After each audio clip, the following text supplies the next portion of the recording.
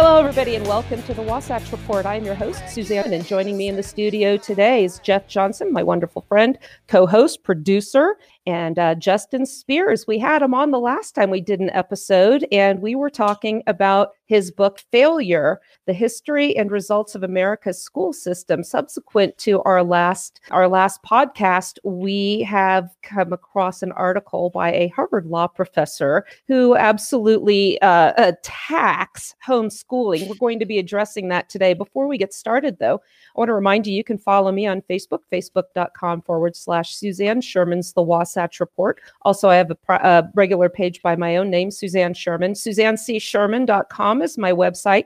And you can hear us on Anchor FM. And I believe they are showing us on 7 other platforms, including Spotify and Radio Public and a few others that I don't have right in front of me. Also, before we get started, I want to thank Shotwell Publishing for their support. They have an offer. Go to their Facebook page, Shotwell Publishing, and they are offering 2 free ebooks. So definitely go and check that out and take advantage. That is my favorite publishing company. So that being said, Justin, how are you today? I'm doing well, Suzanne. Thanks for having me back on. Well, I'm delighted. Unfortunately, I wish we didn't have to discuss this article. I was reading it this morning and my blood was boiling. Let's share this a little bit. This is we've heard this before. Remember, who is it? Melissa, what was her name again? From MSNBC. Yeah, Melissa Perry. Yes. Who was saying that people are under this insane delusion that their children are those and are theirs and they belong to the families. Instead, what she's saying is that no, children, Melissa Harris Perry is her name, children belong to the community. And as soon as you realize that, we can start making better investments in them. So we're going to be talking today about the control that the progressives, both on the left and the right, seem to think that they have over our children, both with regards to raising and educating them.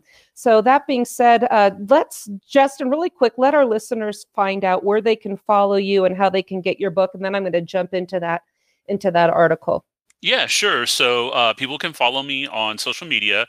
On Facebook, I am at facebook.com/JustinSpears4. I'm pretty active over there on that. You can follow me on Twitter at JustinSpears4 there as well. I run a website, edfailure.com. That's all one word, edfailure.com, where I host all of my writings and previous show appearances and just some other bits of information about the work that I've been doing. And those are probably the best places to be able to follow me at. Very good. And let's see. So let's jump into this. This was actually from Harvard Magazine. And what they ask here, and again, this is from a law professor, and what they're calling it is the risks of homeschooling. Erin O'Donnell wrote this, and she's talking about an increasing number of American families are opting out of sending their children to school. As we know now, we discussed when you were on with me on both our podcasts, Justin, was we have everybody's pretty much a homeschooler right now, whether or not they want to be. Well, this gal, Elizabeth Bartholet, is a public interest law professor and faculty director of the law school's child advocacy program. And she sees a risk for children and society, mind you, in homeschooling. And she recommends a presumptive ban on the practice. Now, think about the word they're using, a presumptive ban.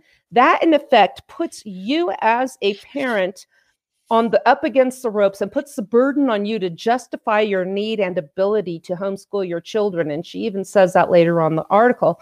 She says that homeschooling violates a child's right to a meaningful education, and that this right must be protected. The children must also be protected from child abuse, and homeschooling may keep them from contributing positively to a democratic society. Let's unpack that paragraph before we go further down this rabbit hole here. What she sees here is that the children are denied their right to an education. Justin, what is this really addresses? You address what she's saying here in your book. Let's talk briefly. We've covered this in the last episode, but how is the public education system giving the children, or is it failing to give children a decent education?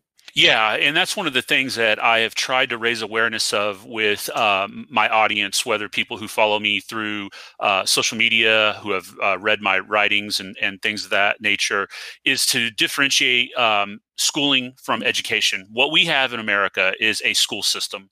The way that that is defined and the way that it has been transformed since the middle 1800s has been to take the students that come into the building and mold them into the types of citizens that the state wants. Many people refer to this as indoctrination camps. There's one person out there, Michael Malice, who refers to it as schools as literal prisons. One of the only places where students will ever see violence on the level that they'll experience it at certain schools. And so, as far as when we start talking about education and the goals of education, this is one of the things I try to challenge a lot of, I call them the statists, the people that are pro-public ed, cheerleaders, is to say, tell me what education is. Can you even define to me what it looks like when a child is being educated? Is it simply that they're completing tasks? Is it that they're following directions? Are they, just following along with what the teacher wants and, staying in order? Or is it somebody who is questioning the things that they're coming across? Is it somebody who is given the ability to be able to explore their own interests, which of course, neither one of those things is offered in schooling. I got into a big conversation with a public education teacher not too long ago about the role of grades. And, what does it mean when a student has received a grade on a paper, a project, or even in a class? What does it mean, for example, that somebody got an A and somebody got a C? Does that mean that the person that got a C is not as smart or as bright as the person that got an A? Or did they just not follow directions the way that the person that got the A did? It literally tells us nothing about the level of education that these children are getting. So right off the bat, we see the flaw in this thinking of the fact that public schools are there to provide education to children. They're really not. And that was made very clear from the beginning. It's interesting when you mention grades. When I had my boys in a private school when I lived in California for a little while, I remember, here we are in first grade and he's having to memorize words and not really enjoying it and getting maybe 50% on his spelling tests. When he got his report card, he had the functional equivalent on spelling of a B. I said, well, how is that even remotely possible? I don't care if he's memorizing these words at the time, but the grades certainly didn't reflect the performance on the tests. And what we're seeing now, particularly since we're having grading tied into funding and the test results, we really still don't know how the children are actually performing. But the bottom line is, are they even really learning, or are they being indoctrinated? And here the thing is too, with Harvard Law School, we see these schools I've referred to on my shows many times before, the trifecta of evil that is keeping us indoctrinated and ignorant. And I refer to those as the government, the education system, and the media. And what we see is the latter two are governed by the former, meaning the government, by grants, by regulation, and that sort of thing, and by funding. So, of course, we're going to have these educational institutions going to be swinging the party line in favor of big government. And as you mentioned in your book, the origins of the public education system came from Prussia, when it was designed to keep kids malleable and make future factory workers compliant, correct? Yeah, absolutely. And that's one of the things that I've said about this article is, and again, why I think it's so important for, listen, I got to be honest, if we as parents are going to stand up to this kind of thing, we need to be knowledgeable. And one of the things that I've said in the book is, unfortunately, a lot of parents have turned the keys of the car over to the state, to the schools. We see that in the way that this COVID-19 crisis hit. Initially, it was viewed as, well, there goes my daycare.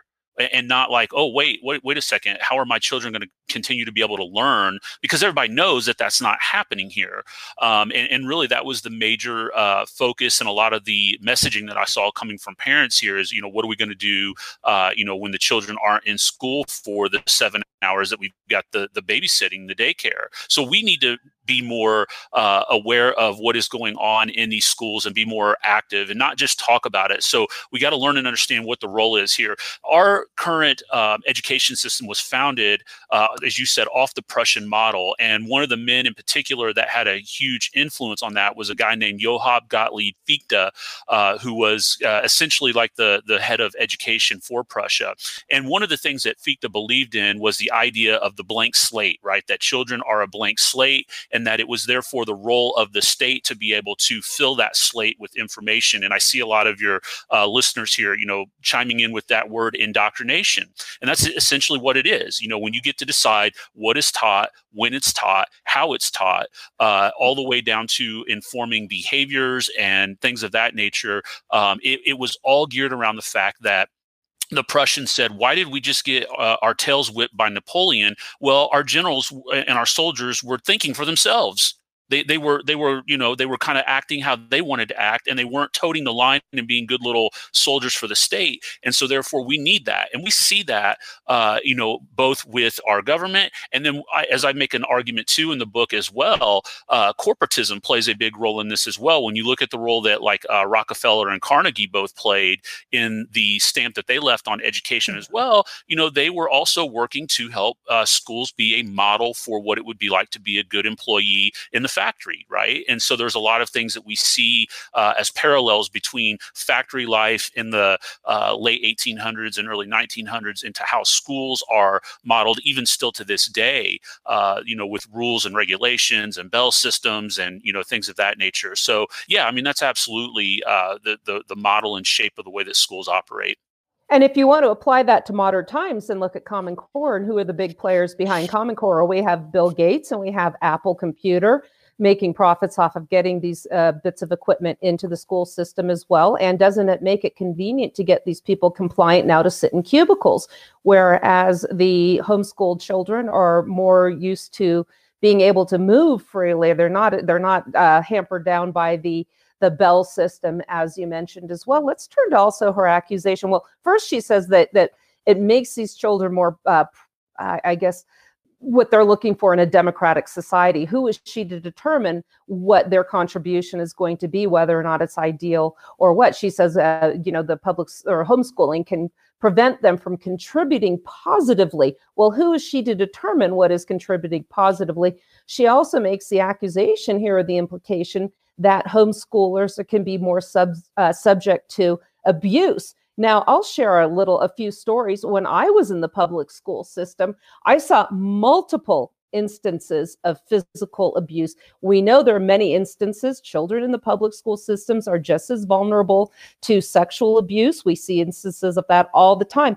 Firsthand, I witnessed many incidents. I had a teacher there was a boy in my second grade class, and she would take Physoderm and a Q-tip and ram that down his throat and wash his mouth out with soap and water for cursing. I would not tolerate that happening to my child. I had a teacher in sixth grade who physically threw students against the floor if they were disruptive. I saw it at a field trip we were there. He just swooped his hand and 5 kids went crashing to the ground, and temper tantrums in the classrooms. Everybody was terrified of him. Tell me that's a better environment for children to be in than being in a home environment. Is there abuse? Absolutely. There can be abuse in any institution, any learning setting. It's one of using the abuse also, that abuse excuse seems to be also what we talk about out here in Utah, polygamous marriages. Oh, well, that's bad because children are abused, but we don't always know that. There can be an abusive situation in any setting. So also, what else? There was something else I wanted to talk about in here. So we talked about the child abuse, what they're talking about with who's going to be productive. And here's what I really take exception to. Words have meaning. When we're in law school, we're told as we analyze these fact patterns to answer the bar exam, every single word has meaning. And this article was written by a lawyer, and I have no doubt in my mind that she used this word for a very nefarious reason. What she's saying here is we have an essentially unregulated regime in the area of homeschooling. All 50 states have laws that make education compulsory. And she says the state constitutions ensure a right to education. But if you look at the legal regime governing homeschooling, there are very few requirements that parents do anything. First of all, the regime has some very negative connotations in it. And I also would like to wager a bet that I seriously doubt, does anybody really believe that this woman read the constitutions of all 50 states? We'll be right back after this message about Anchor FM. Now, back to the podcast. Yeah, no, probably not. And I want to circle back real quickly to the abuse thing, because this is something that I make a very significant point about in my book, and I actually have some statistics that I pulled from the book, because I go through great lengths to document what I have seen and what I've researched in terms of abuse. And horrific situations in schools. According to the Children's Center for Psychiatry, Psychology, and Related Services, an estimated 3.5 million students, grades 8 through 11, are victims of some sort of sexual misconduct from an adult at a school. According to the American Psychology Association, nearly 5 million students have suffered some sort of sexual or physical abuse at school. Not to mention the fact that StopBullying.gov, which is a government-run, obviously, initiative, reports that nearly 71% of students have reported seeing bullying at their school. I mean, look, we don't really need to go through all this. We know these numbers exist out there. So it's just completely and utterly irreprehensible to say that, keeping children at home is somehow going to place every child into harm's way, or even a significant chunk of children in harm's way that they wouldn't otherwise normally experience in their schools. I don't know what narrative or background, what the point behind that was, but that's something that I wanted to address. And then the other thing that I wanted to point out too here is preparing them for being a model citizen in this democracy. I made a point of this in a Facebook post the other day. I see this narrative so often that public education is a foundation of our democracy, and that's just patently false. It's not. There's no historical evidence for that. The common school movement, the way that it exists today, started in about 1837 with Horace Mann, when he became the school board chief in Massachusetts.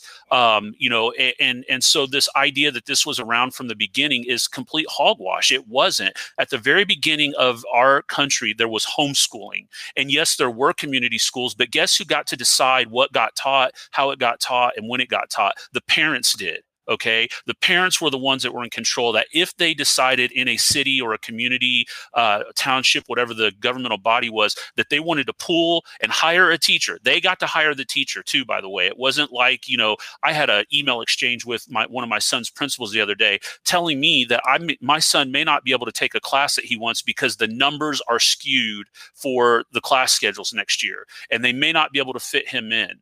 And so it's like, the parents had more control over that at the very beginning, and they got to decide what was taught. So this idea that public schools are such a foundational bedrock part of democracy is just a fiction of their imagination, which then, of course, obviously leads to the last point here, that when we look at the idea that people aren't prepared by going through a homeschool curriculum, it's just false. There's all kinds of studies out there that people can look into to show how much further academically and socially, because that's one of the things that these people will say is, well, how are they going to socialize? How are they going to be able to work with their peers? It's like they're so far ahead because they get to operate in the real world. Homeschoolers get to go out into the real world and interact with real businesses, real communities, real parks and recreations, real examples where they get to make a difference and see what they're doing in action, as opposed to some hypothetical that's proposed in the classroom.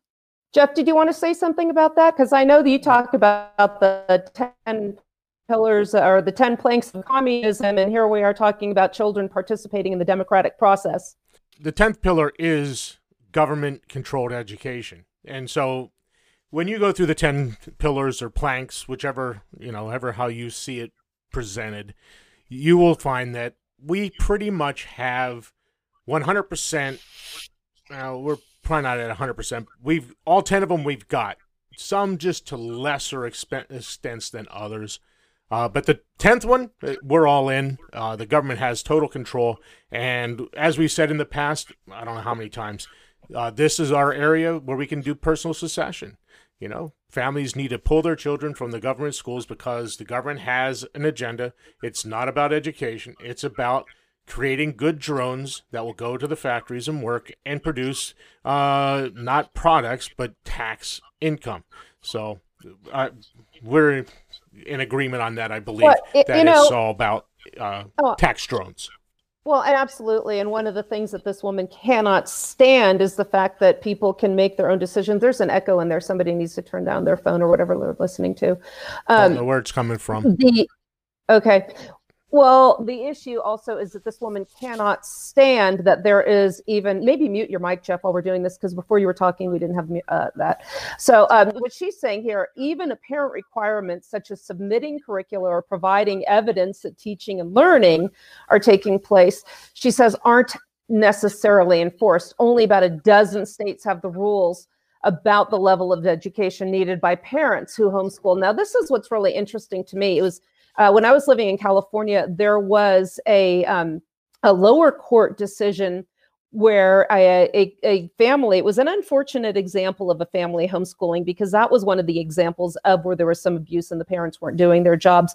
But what the judge had said in this lower case was the parents must have a minimum of a teacher's credential to homeschool their children. That created quite an outrage in California, because there were a lot of parents who homeschool their children of both sides of the liberal and conservative. In fact, when I was there, it was mostly progressives that were homeschooling when I met them.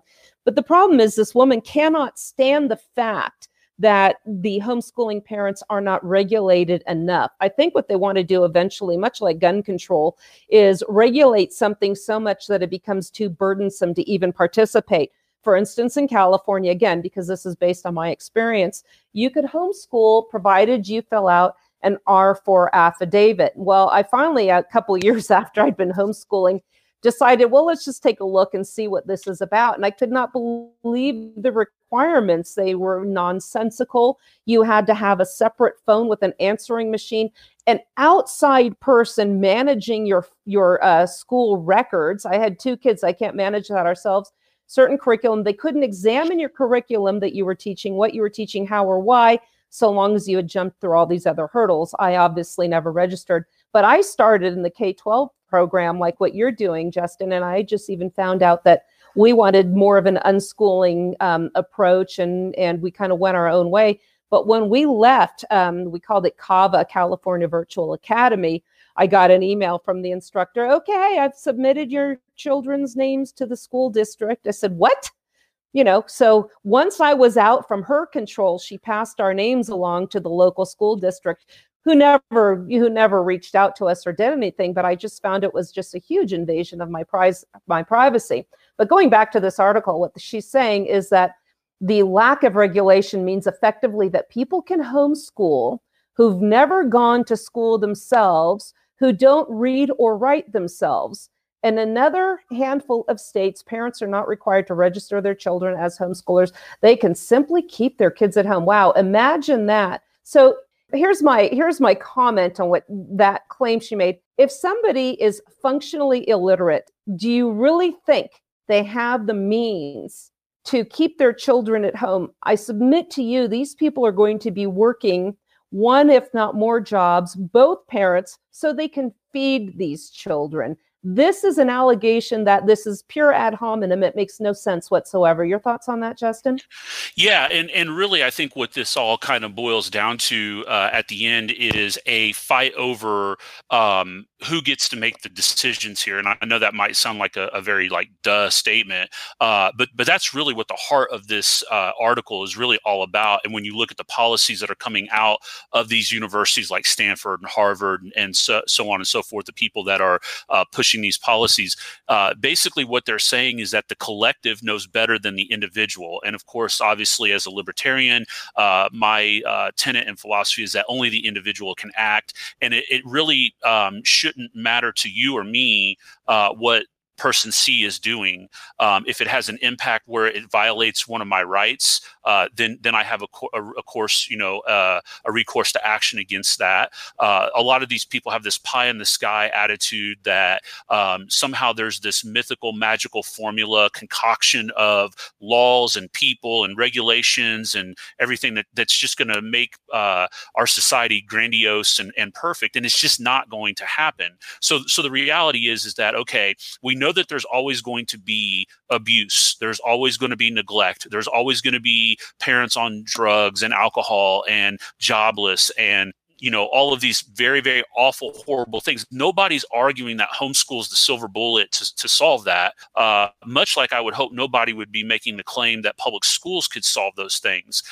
Because as we mentioned, not only will those things still continue to occur, but they may even happen at the school. And one of the little things that she said in there that really stuck with me was she made some comment in there about mandated reporting. Now, at least in my state, every single citizen is a mandated reporter. So if you're standing in line at Walmart and you see somebody, abuse a child, or you hear a child talking about, well, daddy threw the glass against the wall last night and scared me, you have a legal obligation to report that. So this whole notion that, well, schools, mandated reporting and all of a sudden that's going to solve everything. Again, that's pie in the sky. And what we're seeing there is their true colors. They think that the state, the tentacles of the state reaching into the home, and whether it be through schooling or through child protective services or whatever other agencies and regulations they want to use, they feel like they can solve all of these ills, and they can't do it. And the worst part of it is that we end up giving up our freedom and liberty along the way,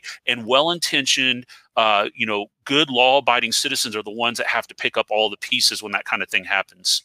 Yeah, and what we're also seeing is the school making the decisions when you can take your kids on a vacation. I mean, I have a good friend who, they would go hunting and take their daughter hunting. There's a lot to learn from that. Well, they had to seek the school's permission, and the school said, no, sorry, she can't go on this hunting trip because we don't see this as an acceptable substitute for learning inside the classroom. So what they're doing is substituting your judgment as a parent for compulsory education sitting in a classroom. But what we know it comes down to really is the funding they get, and the more that are in the classroom at the time, the better. And here's really where this is something I just find very troublesome. What this woman views as the absence of regulations ensuring that these children receive a meaningful education equivalent to that required in the public schools is a threat to the United States democracy. From the beginning of a compulsory education in this country, we have thought of the government, check this out, as having some right to educate children so that they did become active, productive participants in the larger society. So once again, we see the substitution of the individual for the collective. And, Thomas Jefferson thought that public education was a good idea. That's why he invested his own resources in funding the University of Virginia. But he never said education had to be compulsory. He did think that an education and an educated populace would ultimately benefit those that would be living within society, but never once did he say that it had to be mandatory. We'll be right back after this about Roxanne.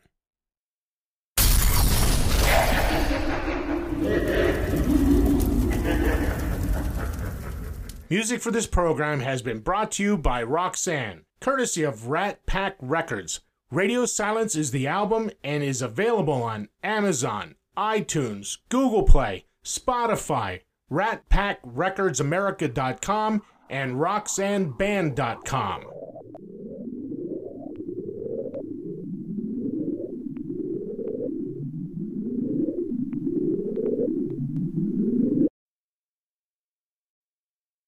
Now, back to the podcast.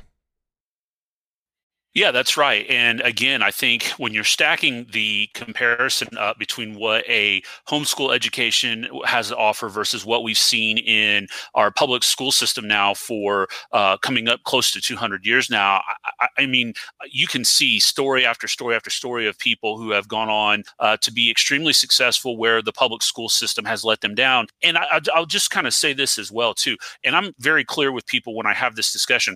I'm not calling for the abolishment, I should say, of schools, of public schools. If a parent decides that the local public school where they live in their zip code is what works best for them, so be it. That's fine. You can continue to do that if that works well for you and your family. But stop telling me that I have to do that as well. And stop trying to make it incredibly difficult for me to be able to find alternatives when that public school system isn't working. Because I just recently, over the weekend, finished watching the documentary Waiting for Superman, which is about 10 years old now. It was a Davis Guggenheim project. If you haven't seen it, if any of the watchers, listeners haven't seen it, highly encourage you can go out and find it on Amazon. That's where I watched it.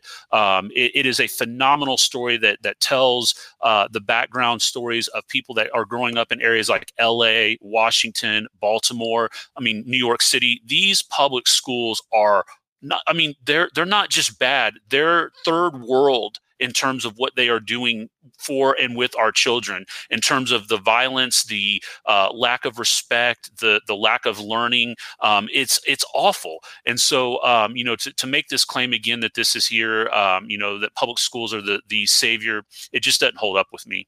Well, the other thing I found truly disturbing on this was the fact that government has rights. The government, any government, has no rights. They have powers. They have powers that are delegated to them specifically. They can't just make them up. But unfortunately, we see that they are. But once again, we have a lawyer, and I'd like to refer people again to my website to go to SuzanneCSherman.com and look up under Suzanne's articles, the problem with lawyers and the Constitution as well. But she says it's important for children to grow up exposed to community values, social values, democratic values, ideas about non-discrimination and tolerance of other people's viewpoints. But here she is completely intolerant of the fact that parents should have the obligation and the right to educate their children as they see fit, to expose them to the values they want them exposed to. I've seen some of the reading lists that are sent home for kids over the summer, and some of the books have been, I could say, where if they were movies, they would be pornographic. She says United States state legislatures have been hesitant to restrict the practice because of the HDLSDA, homeschooling, LDA, Homeschooling Legal Defense Association. And she says, she does here go on the attack against Christianity. So much for tolerance on her part.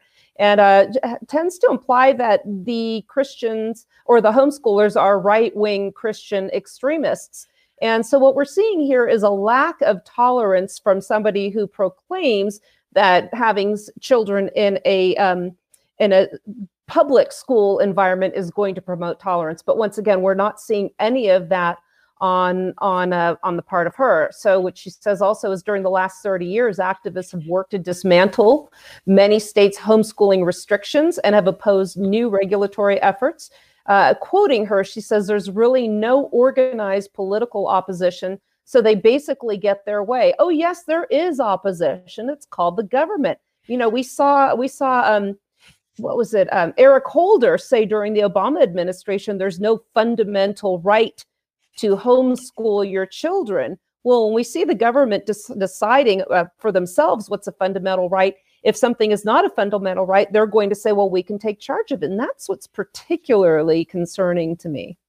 Yeah, absolutely. And as you were mentioning that too, one thing that stood out to me that I remember kind of reading through, and I didn't get too deep into it, but I remember it being brought up when I went through grad school, and then I looked at it briefly when writing for the book as well, was the court case Wisconsin versus Yoder, which was, of course, the old order Amish fighting back against the compulsory schools in the state of Wisconsin. And one of the things that they, big claims that they made in that case was the fact that public schools disintegrated the fabric of their culture. And when you look at, their tenets and beliefs and things of that nature, a lot of people obviously, don't agree or understand or know or appreciate, whatever word you want to use, what the Amish do. But they have every right to be able to do that. They have every right to be able to live their lives that way. And I think they based it off the idea that, there was different things that were being taught in school that, again, ran contrary to their beliefs. And that's the fundamental thing that we're fighting for here, is the rights and ability and freedom for people to say, this isn't working well for us. We need an alternative. And, who are you, right, as a legal scholar at a university to tell me you have no idea the situation that I'm in as a parent, what's best for my child, and that's the thing that I think is really, again, at the fabric of what's being fought for here, is who is going to have this control? Are we going to allow this collective mindset to run rampant and work into every phase of our lives, or are we going to protect the nuclear family and allow them them, the real freedom and liberty to be able to make these decisions.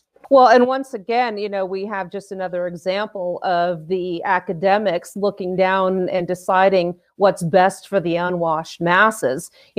Going back to the article, she says that in some situations, homeschooling may be justified and effective. And now quoting her, she says, "No doubt there are some parents who are motivated and capable of giving an education, but that's of a higher quality and as broad a scope as what's happening in the public school."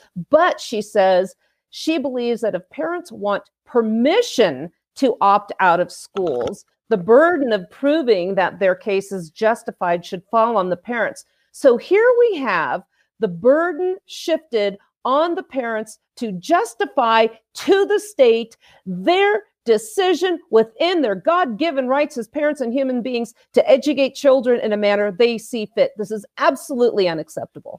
Yeah, and moreover, somebody tell me where my confidence should be in the random roster. I have no idea who these people are. Listen, I've taught with people who are on Prozac. I've taught with people who are in the middle of mental breakdowns, who are in the middle of divorces, who just lost a child, who are mentally unstable. So how can you sit there and tell me that I'm not qualified to teach my son or daughter when I've got some random group of people that I've never met before in my life? I don't know them from Adam. I have no idea. Now, you've told me that they've taken a background check, but we have one in our school district right now that's facing child seduction charges.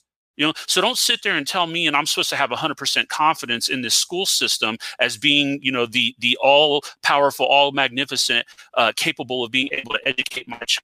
You might sit there and say, well, they're certified to be able to do it. They pass these courses. That doesn't mean anything to me. I've seen the rubber rooms in New York City. I've seen teachers that mail it in every single day and do absolutely nothing but crosswords and read the newspaper. And I've had a football coach that teaches history before, so I know all about what bad teaching looks like, and it is a real issue in a lot of our schools throughout this country. And this lady does absolutely nothing to address that, of course, in her piece. There is a piece that James made by Alba Pearson from medium.com, and I'll put this in the links in our show notes here, but she says here, Harvard Law School calls for ban on homeschooling and homeschooled Harvard graduate. She is a graduate from Harvard. And she says why this is wrong. And again, she felt as a homeschooler, she was more motivated to excel in Harvard. And I'll have to say, all through high school, I was able to skate. I did not have to really try very hard. So when I finally made it into UCLA, guess what? I did the same thing. I didn't have that desire to excel because I didn't really have to push myself. Once I was motivated and decided to study law on my own accord, and it was no longer compulsory, I was motivated.